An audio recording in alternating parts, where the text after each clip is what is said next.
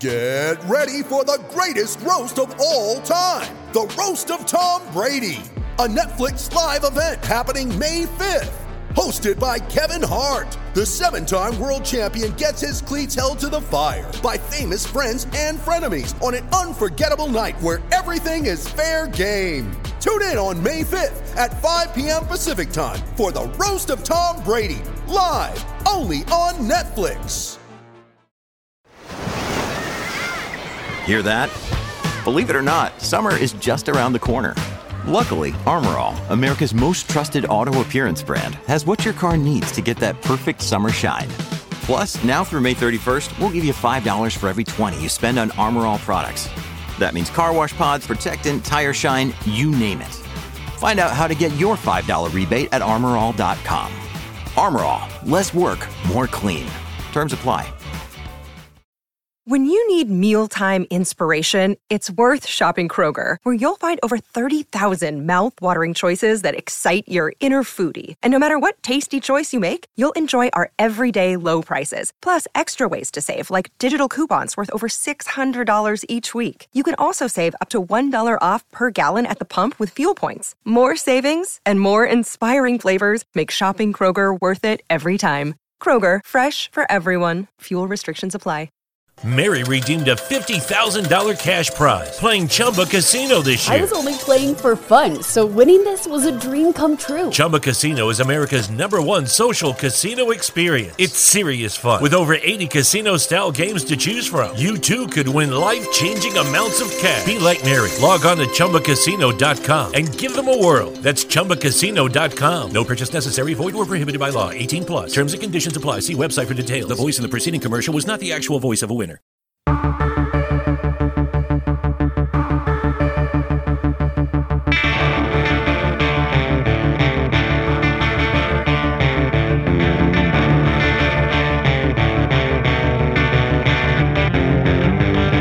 It's the Autosport Podcast. We look ahead to the 2019 Formula 2 season and ask, is Mick Schumacher the real deal?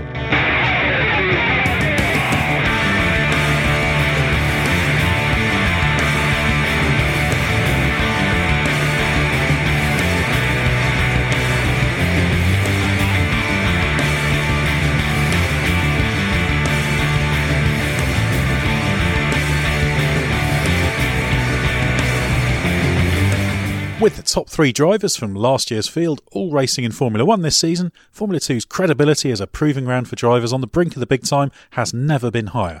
But can this year's crop possibly live up to the one that brought us George Russell, Lando Norris and Alex Albon? And is Mick Schumacher up to the challenge of filling their shoes? I'm your host, Ed Straw, and joining me to look ahead not just to this weekend's opening round in Bahrain, but the whole season, is First R F2 correspondent Jack Benyon. Are you raring to go? I am raring to go. I've got my odd socks on today for World Down Syndrome Awareness Day, and I'm very excited about that, and I'm looking forward to discussing the F2 season ahead. You've definitely given away when we've recorded this as well. Ah, yes, I have given away the day. The smoke and mirrors have been removed. Exactly, but it's a good cause, so I don't have a problem with that. Well done for your worthy cause socks. Thank you. They're also the American flag, which works quite well for today, as Juan Manuel Correa has been announced as a Alfa Romeo reserve driver, one of our F2 drivers. Very much so. He's certainly a driver we will briefly mention later in the podcast. Not sure how much we'll talk about him, but there we go. Now, also joining me is junior single-seater specialist Marcus Simmons, very familiar with a lot of the drivers in Formula 2 field. I'm a little bit concerned, though, because you are a legendary Formula 3 journalist, and Formula 3, kind of as we know it, is sort of ceasing to be now. Obviously, there is Formula 3 that's amalgamated with GP3, but it's single make, and kind of old F3 in the front line doesn't really exist anymore, does it? I'm a bit worried you might be lost. Well, legendary only to you, Ed, but to many, maybe infamous. Yeah, I mean the new FIA Formula 3 Championship is really it's GP3 under a new identity. Not that there's anything necessarily wrong with that, because GP3 produced a lot of good drivers over the years, but it's a very, very different concept. We will start with you, Marcus, with a bit of an F3 rooted question, because there's a huge amount of attention on Mick Schumacher, son of Michael Schumacher, graduates to F2 with Prema Racing this year. Of course, very successful driver in F3, but what should we expect from him? What you should expect I think it's flashes of really good performance, potentially the odd run at pole position, a few podiums over the year, maybe a win or two. If he's not quite up to that level, then definitely a contender for reverse grid wins. Just as you would normally expect someone who's won the European F3 Championship to do in their first Formula 2 season. I don't see him as being an out-and-out favourite by any means. You'd apply that to a driver like Nick de Vries. What we have to remember is that the championship he won last year, Formula 3, it had 11 different winners over the season. And really, in a championship that doesn't have any gimmicks like reverse grids or success ballast or whatever, there shouldn't be 11 different winners over the season. It's that to me is a mark that it wasn't a particularly outstanding year. There's lots of decent drivers, but no standouts. Exactly, and there was some potentially the standout drivers are the ones who were rookies or in their first year of the championship last year, who, given a second year, would have then looked really fantastic. People hark back to, when people talk of classic F3 seasons, they talk of the 1983 British Championship between Ayrton Senna and Martin Brundle, and that was a year where those two drivers won all but two of the races, and one that they didn't win was when they took each other out, and another one they didn't win was when they ran illegal tyres, because there was a concurrent European Championship race, and they both decided to do that instead. So they went on the control tyre. So people talk of classic seasons of Formula 3 as being ones where there are two or three absolute standout drivers who everyone knows are going to the top. But I didn't see that in the European F3 Championship last year. And obviously a lot of pressure on Mick Schumacher, given who he is and the family name and everything. And do you think that has any kind of impact on him? It means there's a lot of attention on him. There were lots of rumours swirling around last year when he had that strong run towards the end of the season about how level the playing field was, etc. I guess inevitably a driver like that will attract that kind of talk, etc. Yeah, you're right. I mean, as far as the pressure and expectation of the name, the people around Schumacher, his family and his management, and the Prema team as well, did a very good job of insulating him from that. And there were no media sessions or anything like that other than press conferences. So he was kept well away from that. And the prime reason for that was the German tabloids. I mean, they're as bad as the British tabloids, so they obviously wanted to just protect him, which is absolutely inevitably. There'll just be endless questions about his father's condition. That's right. Yeah, so they did a very good job of that, even if it was frustrating for the specialists like us, and that kept him nicely protected from the expectation and all that kind of thing. And towards the end of the season, they did lift it, and there were some sessions at Hockenheim at the final round, which, funnily enough, although it was the weekend he won the championship, he had a slight dip in form that weekend. But then that often happens when someone only has to do the minimum to win the championship, and you get some slightly nervous steps. But going back to what you were mentioning about his eye-opening form in the second half of the season, and it did cause a lot of rumours to be swirling around the paddock, and I don't think the truth is going to come out for many years, and whether there was anything going on, we just can't say. All I can say is that Prema are a team who pride themselves on providing top equipment to all their drivers. So I would only think that if anything has happened, it would be something completely outside of their wishes or control. But there did seem to be a little bit of a split between the drivers towards the end of the year, and Robert Schwartzman was the other Prema driver who was performing exceptionally well at the end of the year. And at the same time, the other three, Marcus Armstrong, Ralph Aaron and Guan Yu Zhu, their form came inconsistent or mediocre. And that was a very difficult thing to put your finger on. And I did talk to one of the drivers towards the end of the year. I was just asking, have you got to the bottom of what was going on? And the answer was that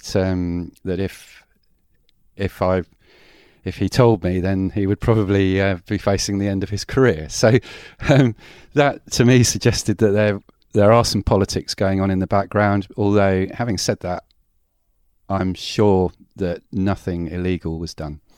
But we should say, in fairness to Mick Schumacher, is that the kind of step in form, and this is based on basically following your coverage of the championship, that he did kind of take a step in qualifying pace. So the race pace had always been a fair bit stronger, should we say. So there was also, a driver adapting and learning and getting the best out of themselves as well. So, he is clearly a good driver. Yeah, exactly. Yeah, that's why it's a shame that that these whispers were coming up towards the end of last season, because he is a good driver. He's learnt well. He works hard. He's popular with the team. We'd all like a driver like that to do well, because he's actually a nice chap as well. So what is important is that his career is seen to be one where he's gaining his results because of his talent, and I'm sure that he's capable of getting some good results in Formula 2. Are you interested to see how Schumacher gets on, Jack? What are you expecting from him, in line with what Marcus is in terms of getting consistent results, a few podiums, maybe nick a win later in the season, or a Sunday victory with a top 8 reverse grid? I think it's going to be really interesting to see how Mick gets on. I think the biggest thing to consider with F2, pretty much with any driver at all times, is that the most important thing is to get the best out of the Pirelli tyres. Obviously, Mick is following that step that many have made coming from the European F3 Championship on the quite durable Hancocks. Very difficult to manage Pirellis. The biggest problem is you don't get any sensors on the tyres, so during races you can't monitor temperature, so the drivers have to warm up the tyres on feel, and the Pirellis have a very narrow window to get that tyre in. Now, we've already heard from Mick and René Rosan from Prema as well that Mick has struggled at times to adapt to the Pirellis in testing. That's nothing new, not a surprising thing at all for a driver coming from European F3 to have a few problems with the Pirelli. So it's going to be interesting to see how he manages that. And the other thing is the amount of track time that the guys get in F2 and the variable track conditions they get. So definitely, along with getting the tyres into the right window, the second most important thing to remember about F2 is the practice session will be done on the medium tyre that weekend, and then they'll go into the qualifying quite often sort of 6, 7, 8 hours apart, so the conditions will be completely different, and then they'll be onto a soft tyre that they won't have used so far in that weekend. So the ability to adapt and to be on the pace straight away against some really tough junior single-seater opposition is really what makes F2 that sort of that place where you can really craft some brilliant drivers, because some would argue that you don't have to be the best driver to do well in F2, but that adapting to difficult consequences is the hallmark of any good driver. So we've seen Lando Norris, George Russell, Alex Albon all graduate to F1, as you alluded to at the start, and funnily enough, I think this F2 season is going to be very similar to how Marcus described last year's F3 season, with the 11 winners you were mentioning. Doesn't always show the sign of a good F2 season. I think we've got some good drivers in this F2 championship. I really do, and I think there's some who could possibly make that next step. But in terms of last year, you can't judge this F2 field based on what we were looking at last year. George Russell went straight from winning GP3 into F2, won F2. It's a real shame he's gone into that Williams, because I think if he'd gone into a better team, he could have done a fantastic job against a strong teammate. I think he's the real deal. Lando, I think we discussed this the other day, Ed. I think Lando had a few difficulties with the qualifying, which has never really happened in his career before, and I think a lot of that was getting the Pirellis into the right window and struggling with that through the season.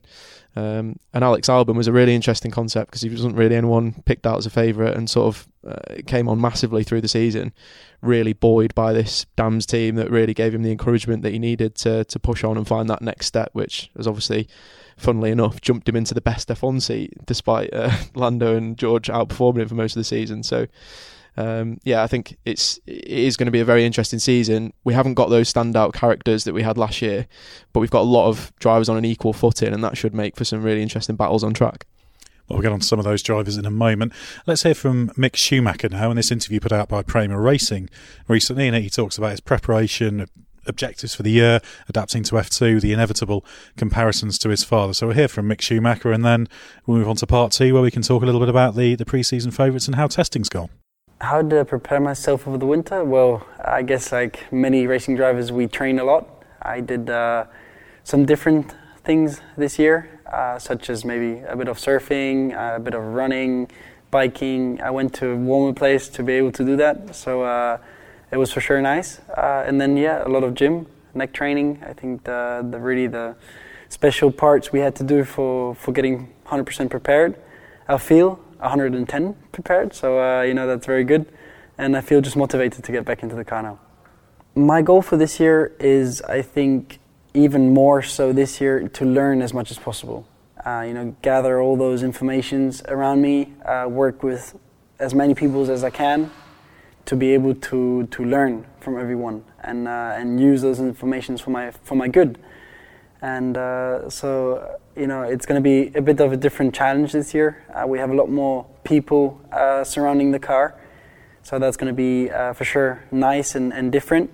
So I guess that's something we have to get used to work with so many individuals, and every individual has his work to do on the car, and I think to be able to work with all of them together in the team is going to be very nice and very special. So to be able to get a bond to them is, I think, very important, especially at the beginning of the year.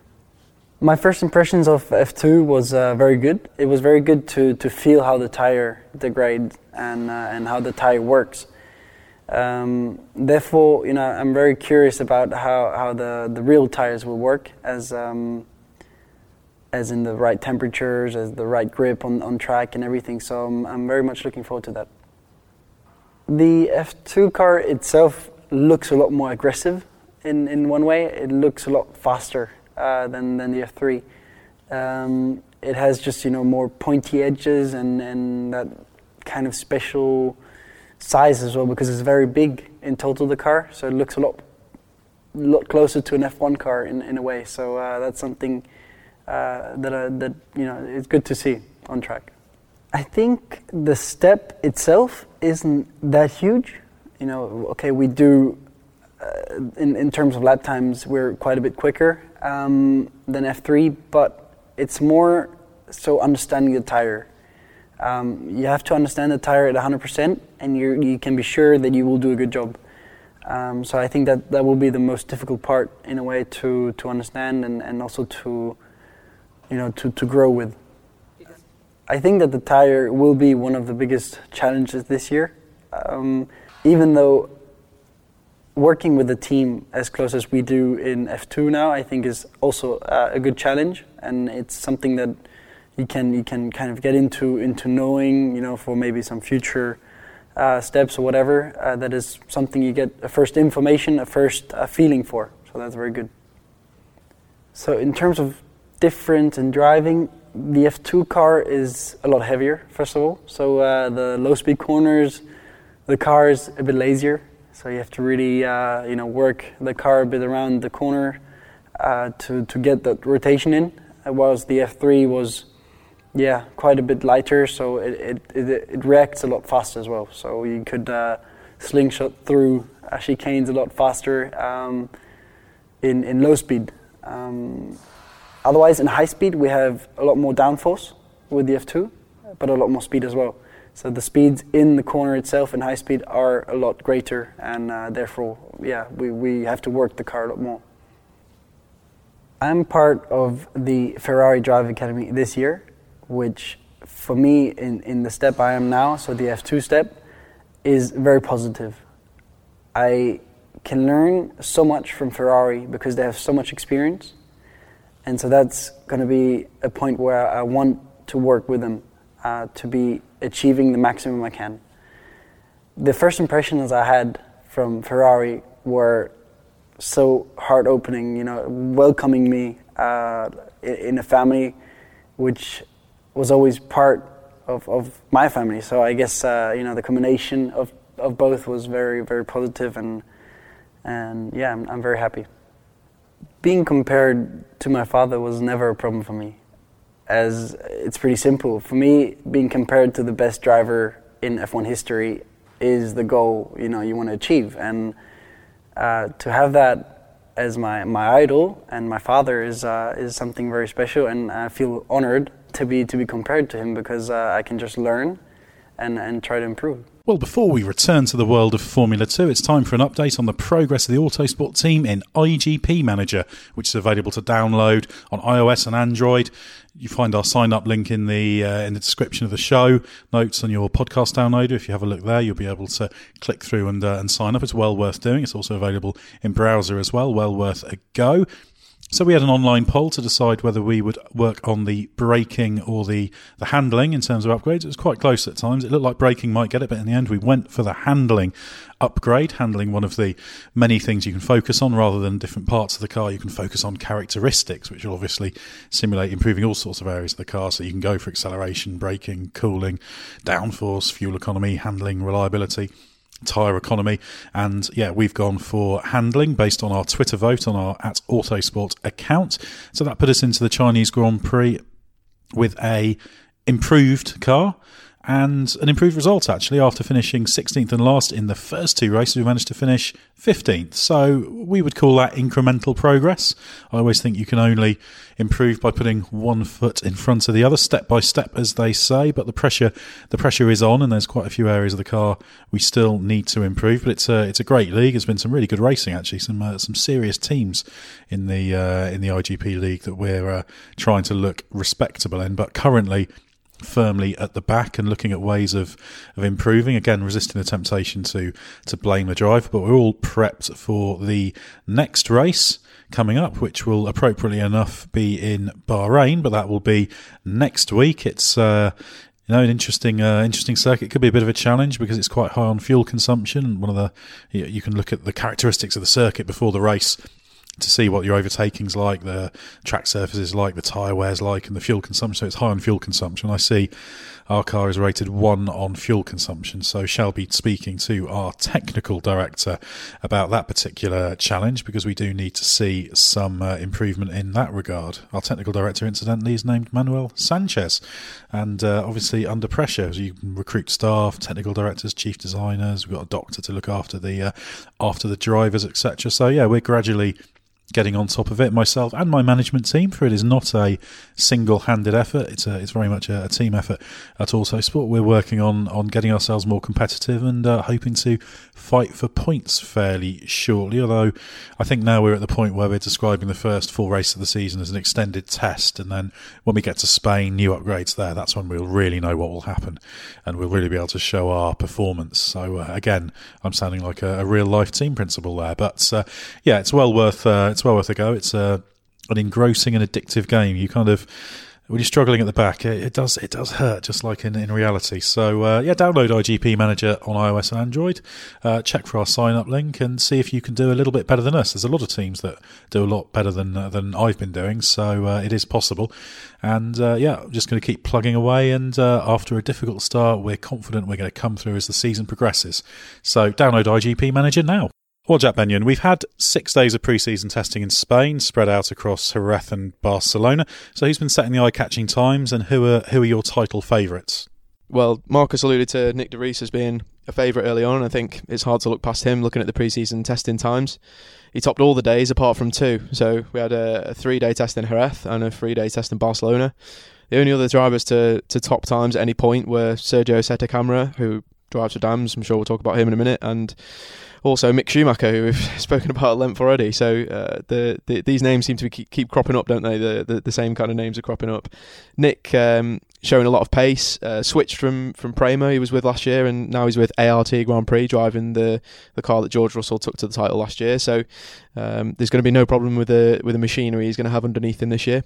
I think a lot of people wanted him we're expecting him to do better last year, and he set some brilliant pole position times. I've got to say the Budapest pole that he set and at Spa as well were absolutely fantastic. When he hooked up that Prema car, I think he was pretty much untouchable, because the combination of him and that car were absolutely brilliant. But just a lack of consistency through the season, a few silly mistakes, a little bit of bad luck as well, and that really hampered his season. And when you're fighting against people like Russell, Norris, Albon, you really can't afford to be having these inconsistent weekends where you're dropping a lot of points. So there's not really any excuses for him this year. He's going into a car that we know is going to be very, very quick with a good base setup, which is key for F2 for the reasons that we talked about before about needing to adapt quickly. If you've got that good base setup in, then it's easier to make small changes and to really get the car in the right window. So that base setup that ART have got is very good, and Nick should definitely be a front runner. So I guess as he's the highest ranked returning driver from last year, he was fourth in the championship last year. The interesting thing with De Vries for me is he's always been a quick driver, but he always strikes me as a driver who maybe struggles a tiny bit for that consistency over a season. That's maybe been his undoing. So is that the key for him this year, that he needs to make sure that the bad weekends are better, because we know his good weekends are going to be very good? 100%. I think as an F2 driver, you've got to be averaging 20 points a weekend if you want to win the championship. I think that's the kind of baseline you've got to go for. How many points for a feature race win? 25. Okay, so you need to. You basically need to average across the course of a season. Obviously, weekends go up and down, and you're gonna have retirements and bad reliability and stuff like that. But I think to be averaging 20 to, I think Russell was about 22. So if you can be about that, then you're going to be a championship contender. And like you said, Nick's struggled sometimes with consistency, but this is his third season of F2 now, and there's not really any excuses after that. He's been fighting against some good opposition. He's been with some very good teams. He's had very good opposition, and at this point now, the lessons have got to be learned. And if you're a driver looking to take that next step, and if F1 is the goal for Nick, then this season really has to be a dominant display of taking over poles, fastest laps, wins. He needs to really come out firing and show that he can. He can stand the heat and that he can perform under pressure, because what we've had with the likes of Russell, I mean, all you can do is judge from last season on most F1 teams' basis. The F1 teams are looking at what happened in F2 last year, not what happened in F2 3 or 4 years ago.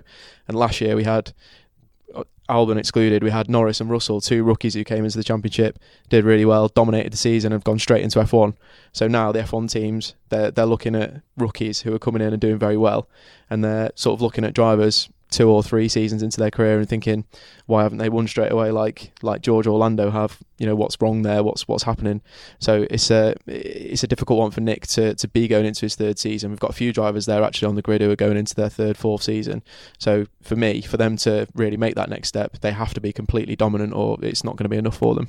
So if you set De Vries as favourite, the other driver you mentioned was Seth Kamara, and I suppose we should bring Marcus on this. Obviously, you know him from F3. He was a Red Bull affiliated driver in F3. He's no longer a Red Bull driver. So what can you tell us about Sergio Seth Kamara and what you've seen of him in F2? I know Jack's quite a fan of Seth Kamara.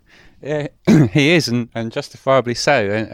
But that was something that we saw flashes of in Formula 3. So he spent 2 years in the European Championship driving for Motorpark. The first year was promising, and that got him the Red Bull Junior support for his second year. Now there were occasions where he was absolutely blinding, and you just couldn't fault him at all. He would set an unbeatable lap time.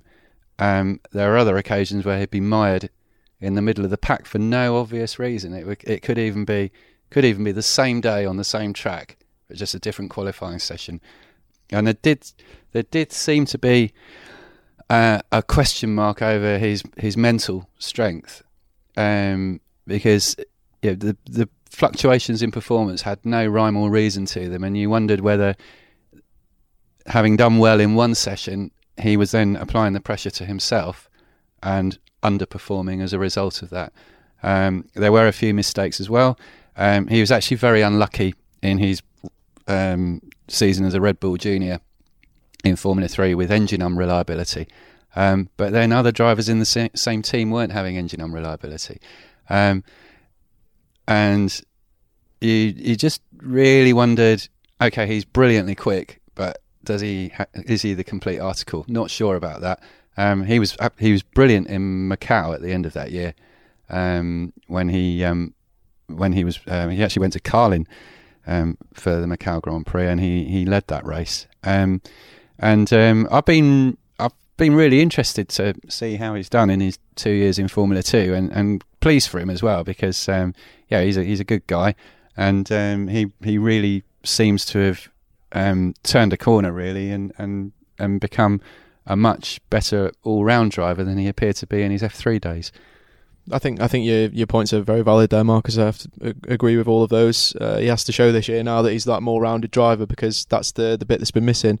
One thing I will say that's very interesting in this situation with Seth Kamara is, obviously it's well known that Nick De Vries has been a McLaren junior through his career, and there's been no sort of official announcement as to whether that's continuing this year, or with the sort of pre-season team pictures and things like that. Seta Camara was included in all of those, and there was no sign of Nick De Vries, so we're not really sure exactly what's going on there.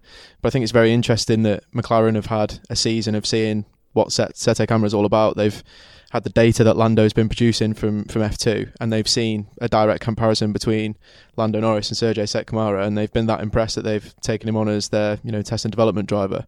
So there's clearly something, there's clearly talent there, and there's clearly something that McLaren have picked up. They needed someone to do the simulator work that Lando's been doing for the past 2 seasons, and the person that they've picked, they've not gone with someone who's been, well, it looks like they've not gone with someone who has been a pre-existing McLaren junior in Nick De Vries.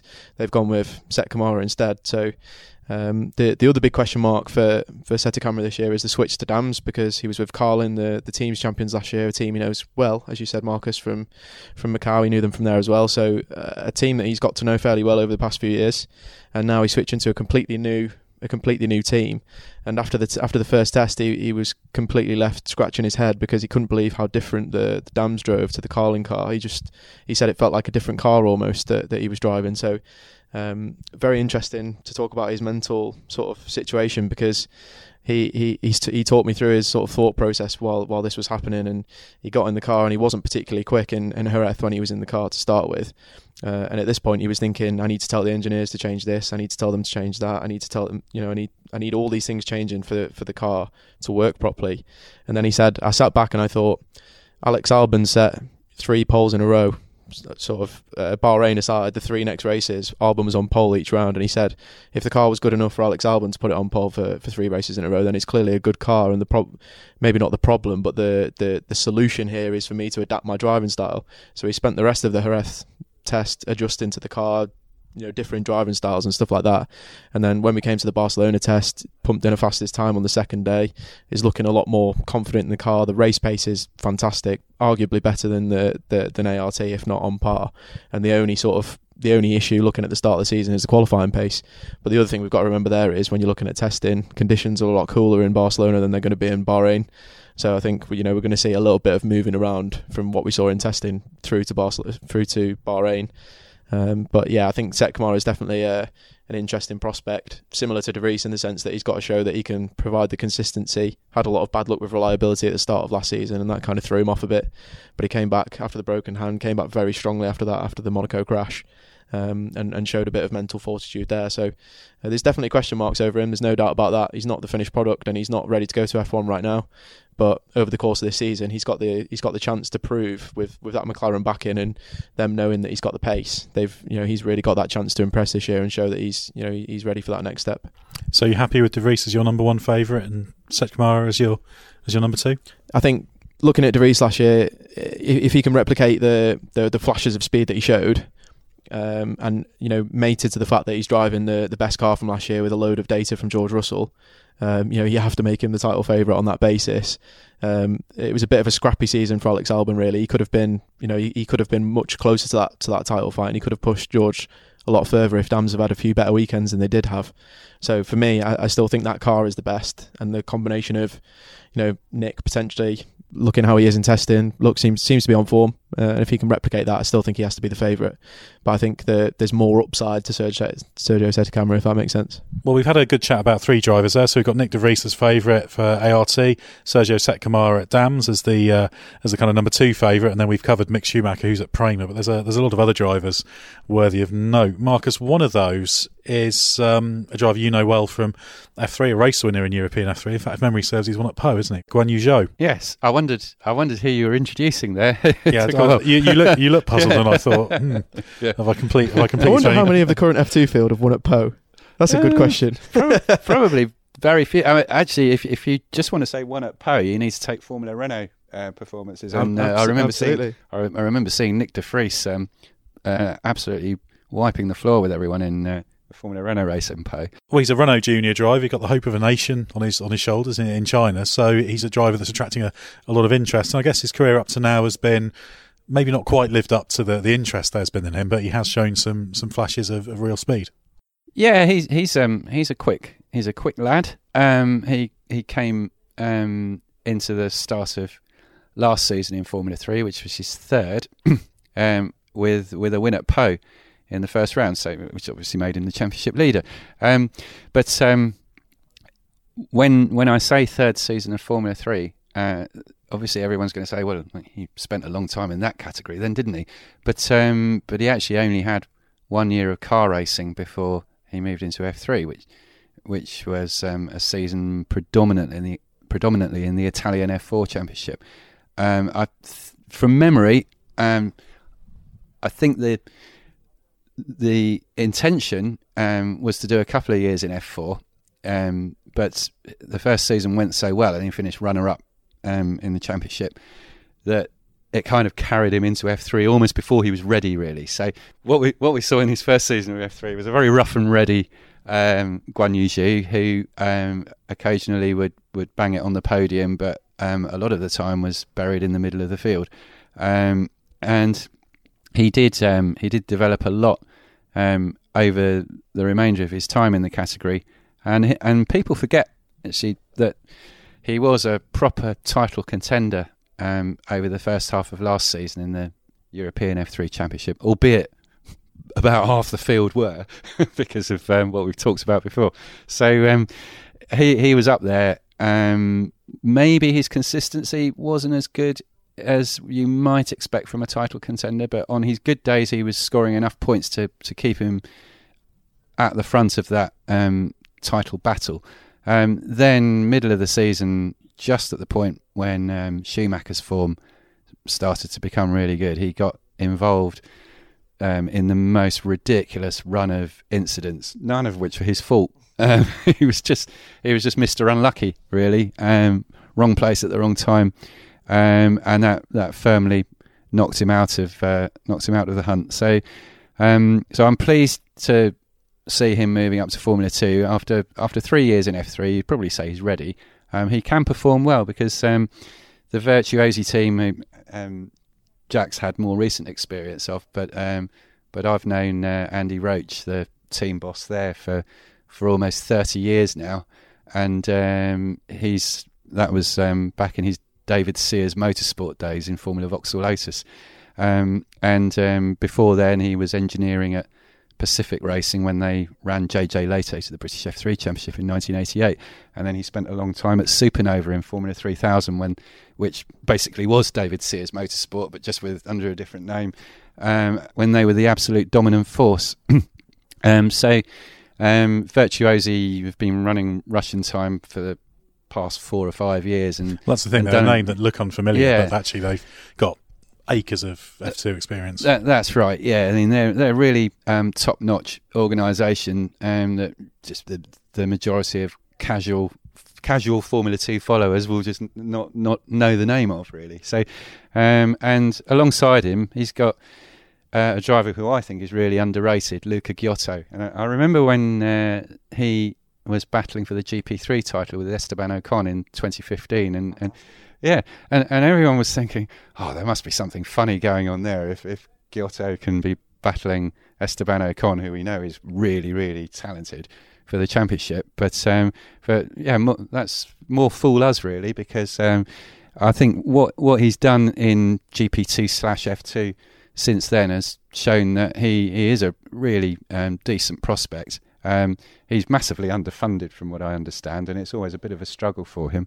But pleased to see him in there, and I think there's no question that Giotto is going to lead that team, but he's going to probably be a very, very good benchmark for Zhou Guanyu Zhou to measure himself up against. Well, Luca was in that team with Russian Time in 2017 when they won the Teams Championship, so Luca knows that team very well. Speaking to Andy Roach, as you mentioned before, a little bit earlier in the week, and he thinks Luca Giotto should be a top 3 prospect, which he's a race winner at this level. He didn't win a race last year, did he? But he's got a couple of wins to his name. Had a difficult season with Campos last year, and I don't think that car was ready to be on the podium, really. We saw one race where he had a battle with Alex Albon, and the car just ate its tyres completely, so I don't think that car was ready, and Luca got very frustrated towards the second half of the season. I think that they weren't a bit closer to the front, and that he was sort of maybe felt like he was wasting another year, and this is a big year for him now to come to Virtuosi. Andy Roach seems to think he'll be in the top 3. I think he's got to prove that if he wants to take his career further.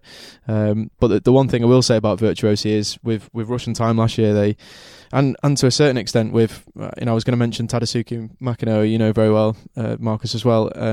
He did very little racing outside of Japan and still didn't know many of the tracks when he was in F2 last year, and was thrown in massively at the deep end far too soon in my opinion. But still, as the Russian Time lads like to tell me, he'd won just as many races as Lando Norris last year, because he won the Monza feature race with that outrageous strategy call where they started on the medium tyres, and he was ahead of the race. He was at the head of the race from 14th on the grid before anyone had even made a pit stop. The strategy was that good. So the point being there that the team know how to bring on a driver who's inexperienced, maybe doesn't know the tracks or is new to the championship, and they did the same with Artem Markelov. He spent 5 years in F2 but came in as a pretty green rookie, didn't he, at the start of that?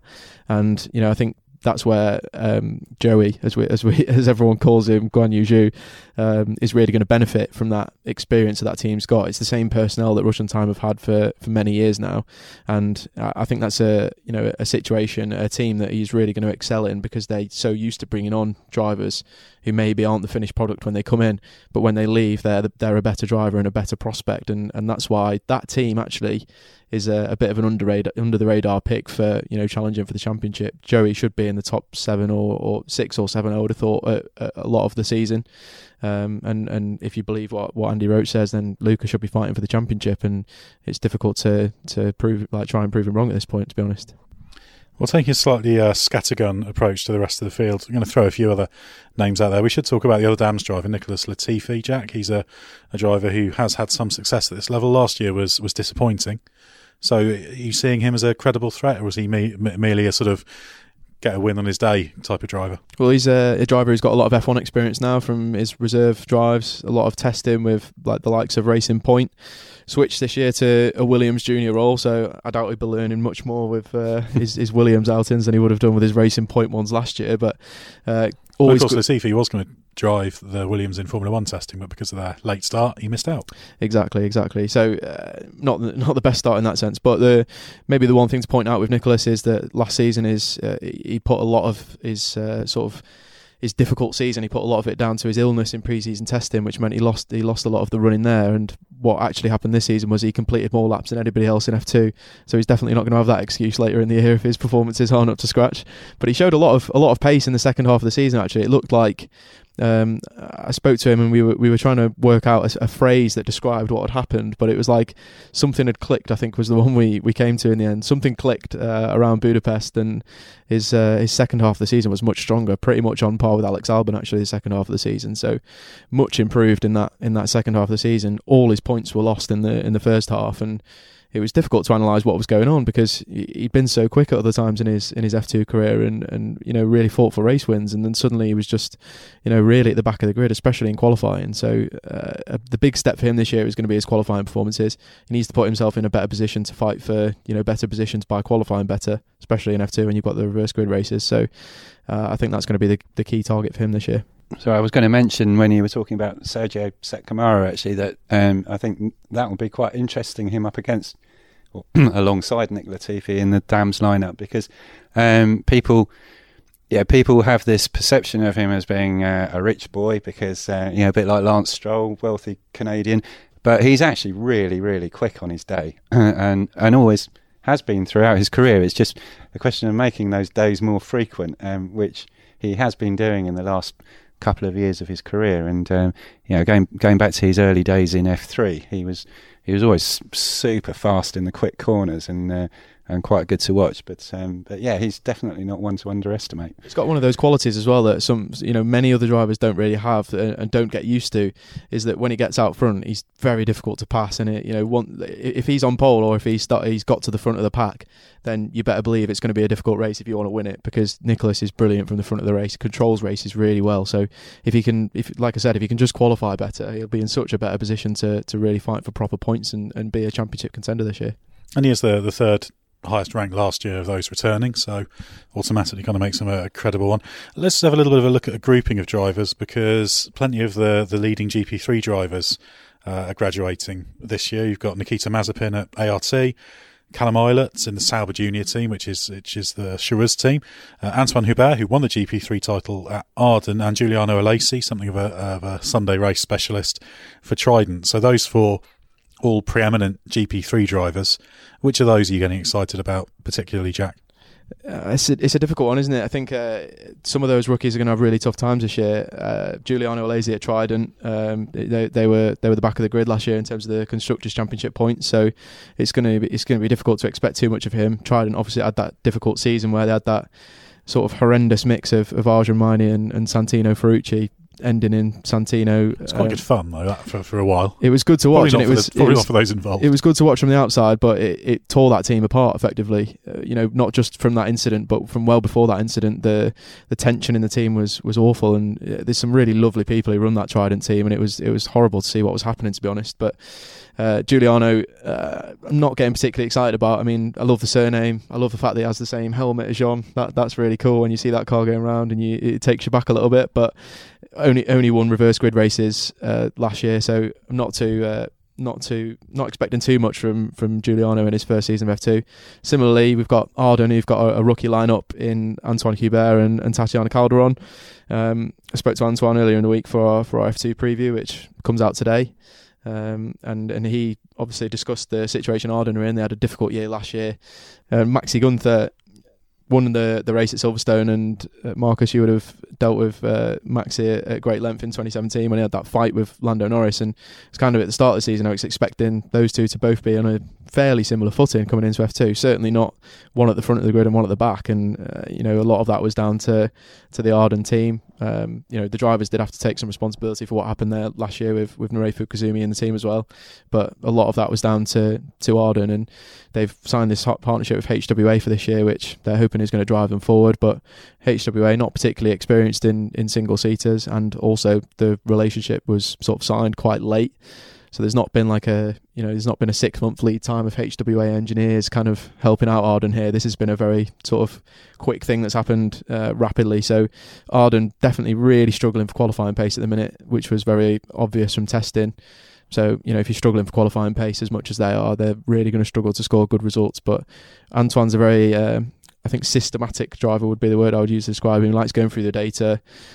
He's never happy with his own performance. He's always analysing everything that he's done. And, some people say that he was in GP3 too long, and, if he was going to, make a proper career, he would have come out of GP3 quicker. But I actually think the lessons he learned and the maturity that he showed in GP3 last year has shown that while it's not ideal to spend so many years in GP3 and so many years on the junior single-seater ladder, I think he's learnt a lot of lessons, and he could be one to watch if the machinery starts to perk up sort of second half of the season.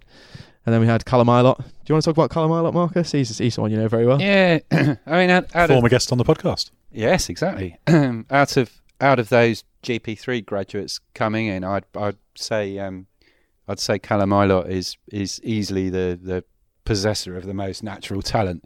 It's probably a question of using that natural talent to put it into place to get results, because he's said it himself that his Formula 3 form, he was incredibly quick sometimes but lacked consistency, and that's a pretty fair assessment really. And then GP3 last year, he said it was funny that he was not very quick, but was super consistent. Now, I can't believe it can be as simple as that a driver has gone in 1 year from being quick and inconsistent to consistent and not quick. There will be underlying reasons behind the form that he showed in GP3. But yeah, we saw him back in F3 in Macau at the end of last year with Carlin, and he was right up there throughout practice and qualifying. It went a bit adrift in the race, but I think he's super talented, and if his potential can be harnessed, he is a proper contender. It's just a question of doing that. He's at the Sauber Juniors team, as you mentioned, is Charouz, who they're a decent team, aren't they? But they've not. They haven't had become a top team at this level yet. That's not to say they won't be. I'm not quite sure I can see that happening this year. But I think Callum Ilott is someone who's probably capable of some really good results, but we wouldn't expect a championship challenge. You talked about Antoine Hubert, Jack, who I really like the way he goes about things, because I don't think he's the fastest driver on the planet, but he is very, very methodical with the way he does things. And we had him in the European F3 Championship for a season, and he was a properly good contender and won a race in that. But one that we didn't mention up to now, other than your brief recap of the GP3 graduates, was Nikita Mazepin, and we can't forget that. Okay, his F3 form was pretty patchy, but he was a proper GP3 title contender last year, and he's in alongside Nick de Vries at ART. So he's gonna get some good results. And from what I've heard, he's since he moved out of F3, he's been working so much harder on his racing. And we saw he had talent in F3, but he's now applying that, and you saw the result last year. I think it's going to be a learning year for Nikita. He's got that, they've got that George Russell data to go off, and a very experienced F2 driver in Nick de Vries alongside him. So I think this is going to be a year where, he can sort of not take a back seat, because I think that's offensive towards him, because he will be very quick. But it's a year where he can take in what's around him. He can learn a lot from what's around him, and the year after he should be a proper championship contender. And I think we all those drivers we talked about are linked there, aren't they? We had Hubert, Mazepin, Jake Hughes, who's doing a FIA F3 season, was the other teammate, and then Callum Ilott. And I think if you look back at ART through GP3 history, they won pretty much every title apart from the one with Carlin. But there's usually a couple of drivers who are very quick, who sort of suffer from that, being in the confines of a 4-car team that's so competitive. And I think Callum and Jake were probably the two that got that last year, and Nikita and Antoine were able to keep up their consistency through the season and seem to have that balance right, and we're just able to compete on a weekend by weekend basis. So it's Callum's got a lot to prove this year, actually, but he seems to think that the F2 car will suit his style a lot better than the GP3 car, and he was quick enough in GP3 as it was. So if he thinks there's going to be some sort of massive step forward in F2, then I'm really, really looking forward to seeing that. And Charouz, it was their first season in F2 last year, and F2 was a massive step up for Charouz, although they did do World Series by Renault. A lot of their recent stuff has been in F4, and now they've got an F3 team as well, so they're trying to build a proper ladder of junior single-seater championship teams. They've got a lot of people from Van Amersfoort, haven't they, who operate at Charouz and run the team.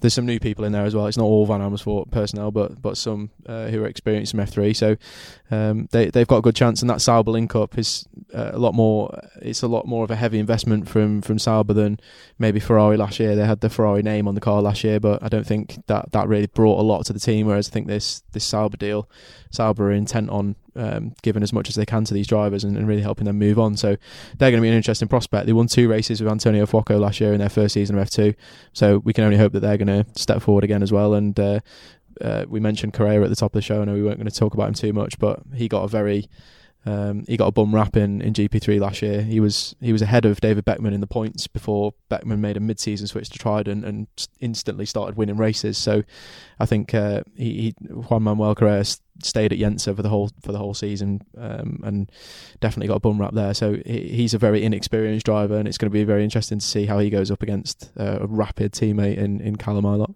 Well, one team we've mentioned as teams champions is Carlin, but we haven't talked about their drivers. They've got Louis Delatraz coming back for another year after finishing 10th last year, and also Nobuhiro Matsushita returning to F2. He's been here before. I remember him putting it on the front row for his debut weekend, but things kind of went downhill from there. He had a sort of patchy time. He did have his moments, but a quick driver couldn't quite get it all together. Jack, what do you think of that lineup? Do you think either of those two drivers are going to be able to step up and get the kind of results we'd expect from a team's champion team? I was very impressed by Louis Delatraz's pace in testing, actually. Louis, very likeable lad, son of Jean Dennis, the Formula 1 driver, and he's had a lot of experience in different junior single-seater formulas now. He has a lot of super licence points, but now he has to step up and prove that he can drive onto Formula 1, because that's what he's wanted to do. He's identified Formula 1 as his target. He drove the Haas Formula 1 car in the Abu Dhabi test at the end of last year, so has some experience of a pretty current Formula 1 car. The big thing for him is that making that step is going to be quite difficult. You know, he did the season with Charoux, so we've talked about already. It was their first season in F2. This is going to be Louis' first season with a proper team in F2. In the sense of, when I say proper, that's not meant to sound disrespectful to Charoux, but a team that won the championship last year and is clearly a proper outfit. So Louis got a good teammate in Nobu. He's got to deliver on that testing pace now. It's difficult because we didn't really see the best of Louis Delatraz last year, and it's difficult to pick out one thing he needs to work on, because really he needs to work on pretty much everything. But also I think he had a bit of he could have done a bit better at Charoux last year. Quite a bit of bad luck, got taken out of quite a few races, had some technical problems, so things didn't come together for him. He seems to think that he's going to be a championship contender this year. He genuinely believes that, and looking at his pace in testing, you have to say he's going to be, a top 5 contender for sure. And then Nobu seems to be a little bit behind Louis at this point after testing, but has had a bit of time away, as you discussed, and coming back into the fold in this new car. It's going to be different for him. He's got used to get driving the turbo. The car's heavier with a halo, so in that sense, he's had a bit more of a intensive pre-season testing, in the sense that he's got a lot to learn, whereas Louis has been able to work on his race pace, on his qualifying pace, just sharpen those things a little bit more that he already knew from last year. So it's a very dynamic and interesting lineup, that one, and one that's got maybe people don't know Louis too well, but he's definitely someone to watch for top 5 finishes. And Nobu, we don't really know. It's going to be maybe a slow start to the season for him, possibly, but I think towards the second half of the year should be in contention for wins. Can I make a prediction? You can. Well, I this is a little bit dependent on Matsushita getting up to speed in as you say, a car that he's not raced before. Obviously, he's had plenty of experience in the old GP2, F2, and then Super Formula last year. But Carlin won the team's championship last year. Looking down the entry list, I don't see any team with 2 surefire contenders, whereas both Carlin drivers, I think, are properly solid top 5 or 6 in the championship. And I think Carlin could well win the team's championship again. Very well run team, really well organised, good engineering, and 2 very solid drivers. I think stronger than Dams though, surely. Dams is a good lineup. We've already talked about this already. It's a very equal field, I think, is probably the best word to use. There's a lot of good drivers in a lot of good teams. I think one thing I didn't mention about Louis was he sort of rekindles his relationship with Stuart King at Carlin, who engineered him at Fortec to this runner-up spot in World Series by Renault. So he's back with an engineer that he knows well and has had a lot of success with. But yeah, Marcus, I completely agree. I think Carlin won the team's championship last year, and they did that through having consistent finishes. Arguably at times their drivers were better than their finishes, but they offered consistent results. Didn't make too many mistakes. Few mistakes in pit stops last year, but if they can nail that down, it'll be very interesting to see. And I think there's always that uncertainty over Sergio and Nicholas, in the sense of, we saw Nicholas Latifi the first half of last season. He went missing a bit, and for whatever reason that was, it didn't yield results. And we've talked about Sergio needing to match his outright speed with consistency. Whereas I think Louis and Nobu are just really solid drivers, as Marcus said, who are just going to, from the word go, they're going to get good results straight away. And if you're talking about a team's championship, you're talking about consistency. And I think they might not be the fastest lineup, those two, but they're definitely the most consistent in looking at the sheet of paper. No, we're not going to talk about every single driver. There's any others you want to talk about? Obviously, Jack Aitken at Campos had a disappointing season last year, but he's a driver we've seen win championships in the past. A strong one. Jordan King coming back with MP Motorsport. Likely. We don't know that one yet. Well, I'll cut it out if we don't. Jordan King coming back with MP Motorsport. Tatiana Calderon was mentioned in passing. Obviously, she's Sauber affiliated, needing to kind of take a step forward from the level achieved in GP3. I think it's fair to say. Any of those group of drivers people are excited about seeing how they do? I'm interested to see how Jack Aitken gets on at Campos Racing, and you might have been wondering what this scrap of paper here is that I brought in, but no. No, I wasn't interested. No, didn't even see it. Now I'm intrigued. Now I'm intrigued. It's the Jack Aitken Dead Sea Scrolls. So he had you could say it was a nightmare season at ART alongside George Russell last year. Finished 11th in the championship. You'd say that's pretty grim, really. But when you look back, you have to go back to 2012 to find the last time ART's second driver finished in the top 8 in the championship. There's always they are the absolute dream team to go to if you want to be a championship contender, but there's always someone in the other car who struggles. And if you only have to go back 1 year beyond Jack to 2017, Alex Albon finished 10th in the championship, and he went on to Dams last year and obviously launched himself to a Formula 1 career. So I'm not going to say ART can only run one car properly, because that's just a lazy thing that people would jump to conclusions about. But it is quite a funny run.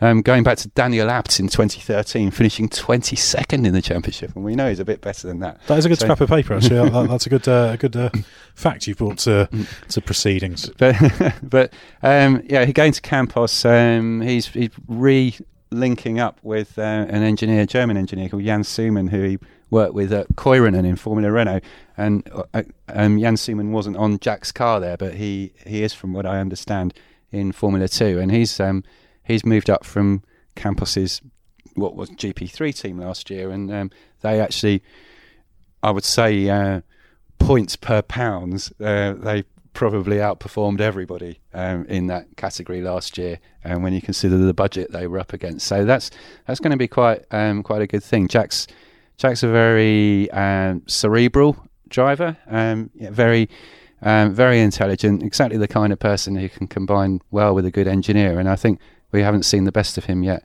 in Formula 2. And moving on to Jordan King, bit of a funny step back from IndyCar, but he's going to MP Motorsport, which hasn't had a very good track record in the category, mainly because either the drivers haven't been up to it since they had Oliver Rowland, or the budgets haven't been in place, or just a combination of that. But Jordan is very, very friendly with the engineering staff at MP, which is effectively the old Manor Competition Formula Renault team that he took his first proper steps in car racing with, and he had a very good time with them in 2011, 2012, and he always works very well with them, and I think that okay, maybe he's not going to challenge for the championship. He probably, even if he was running up at the front, he probably wouldn't do anyway, because he's got to miss a couple of rounds, for example Monaco, because it clashes with the Indy 500. But you wouldn't want to discount them from some decent performances this year. It's a very merry situation, that one, isn't it? We had Roberto Merri, obviously a Formula 1 driver, you sort of compete with MP Motorsport last year and delivered a few really good results. Actually, there was a couple of results that were taken away from them. Actually, the podium in Paul Ricard for Roberto springs to mind. seems like a very similar situation. You've got a driver who seems to be quite overqualified for that role, coming back and giving the team a bit of a hand.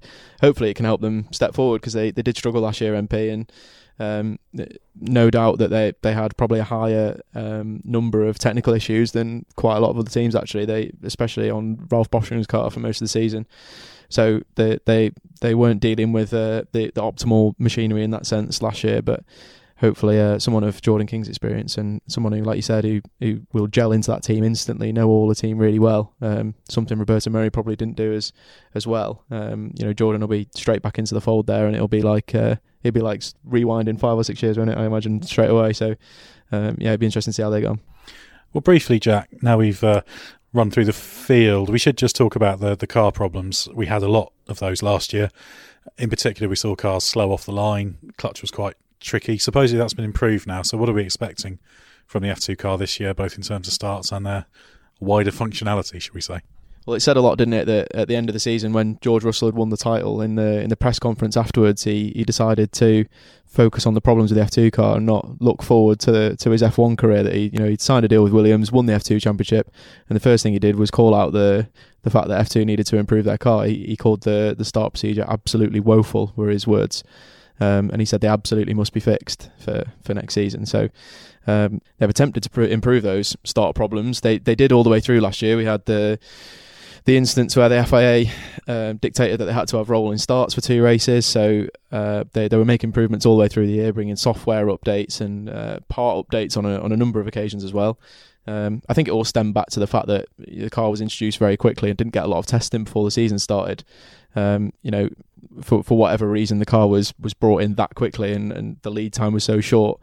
F2 had a very difficult situation to deal with, in the sense that the car wasn't performing well, and there wasn't a whole lot that they could do about it. They were kind of mired in a bit of a rut, and it was very difficult for them to fix. Saying that, they seem to have worked hard in the off season.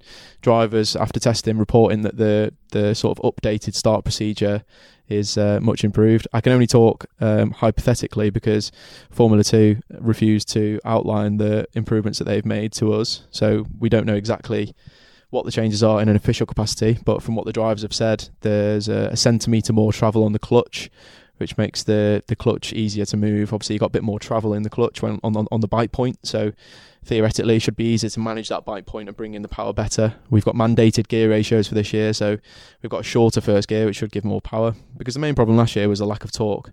You got a turbocharged engine introduced, and the turbo lag, turbo not kicking in until higher up in the rev range, not enough power down low. And also the clutch was when the drivers would pull the clutch on the steering wheel, if they engaged 80%, the clutch would engage 90% and then come back to 80. So we have the situation where the clutch was going too far and then coming back, and the drivers were stalling. So it was a difficult situation. Some of the teams were unaffected. Louis Deléchaz didn't have any stalls for Charouz last season, but the majority did have problems, and it was definitely something that needed to be worked on. So it's worrying when you're picking out a driver who didn't have any stalls as the exception. You've said it all there, Ed, unfortunately, for the drivers who were doing last year. Luckily, it appears that in most cases the cream rise to the top last year, and we did get the right result in the championship, and it didn't affect that too much, even though George Russell could have been even further ahead, given the number of problems that he had, especially in the first half of the season. But it looks like they've worked hard on that. Only time will tell. And the thing is, they really can't afford to have a repeat of last year. They really can't afford it, because it was bad enough last year when you had Lando Norris and George Russell pointing out the problems. But this year we've got Mick Schumacher and Guan Yu Zhou, two massively important people for Formula One. Whether they're important to people watching on from afar is almost irrelevant. The fact is that almost certainly the higher ups at F1 will identify these two drivers as future stars because of their relative backgrounds. So Mick, obviously, with the Schumacher name, there's no need for any explanation there. That's a massive name for F1. The Ferrari link is really big. He's a Ferrari junior driver, so F1 really need him to get to F1 for the publicity value and for the stardom that he should reach. And then you've got Guan Yu Zhou, who represents a massive Chinese market, which F1 has tapped into with the Chinese Grand Prix, but could do so much more in that marketplace. And with a driver like Guan Yu Zhou, if he can force his way into a seat, he's got a very perfect link actually with Renault, who are really pushing that Chinese market at the minute and trying to put themselves out there. So they're marketing him as well. They're interested in pushing his vision as well. So if we get to a point where we've got more car issues and we've got these two mega stars in F2 who are constantly being affected by these changes, it's going to cause massive problems for Formula 2. So I think most likely they've worked very, very hard over the winter, although they won't tell us.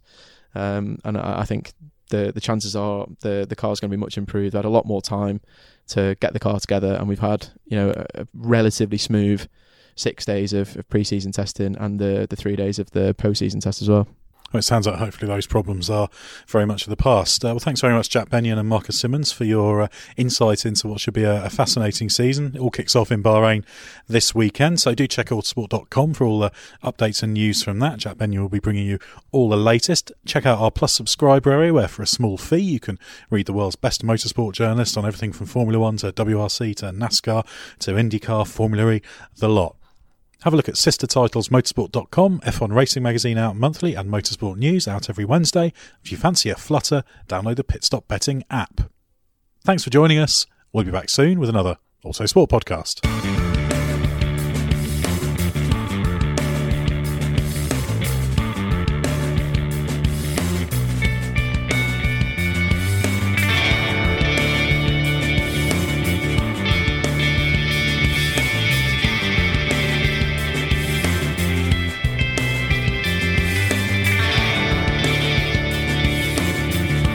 Music is 6am by Trilo, written by Marcus Simmons. See soundcloud.com/Trilo Music.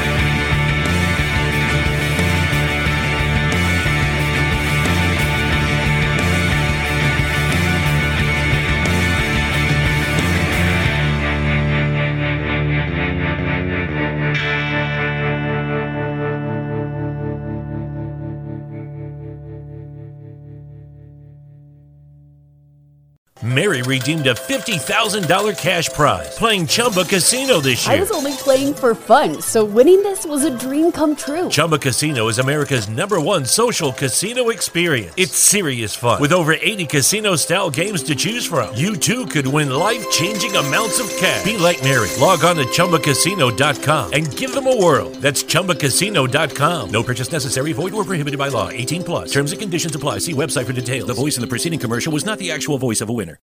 Sports Social Podcast Network. With the Lucky Land Slots, you can get lucky just about anywhere. This is your captain speaking. We've got clear runway and the weather's fine, but we're just going to circle up here a while and get lucky. No, nothing like that. It's just these cash prizes add up quick. So I suggest you sit back, keep your tray table upright, and start getting lucky. Play for free at LuckyLandSlots.com. Are you feeling lucky? No purchase necessary. Void where prohibited by law. 18+ terms and conditions apply. See website for details.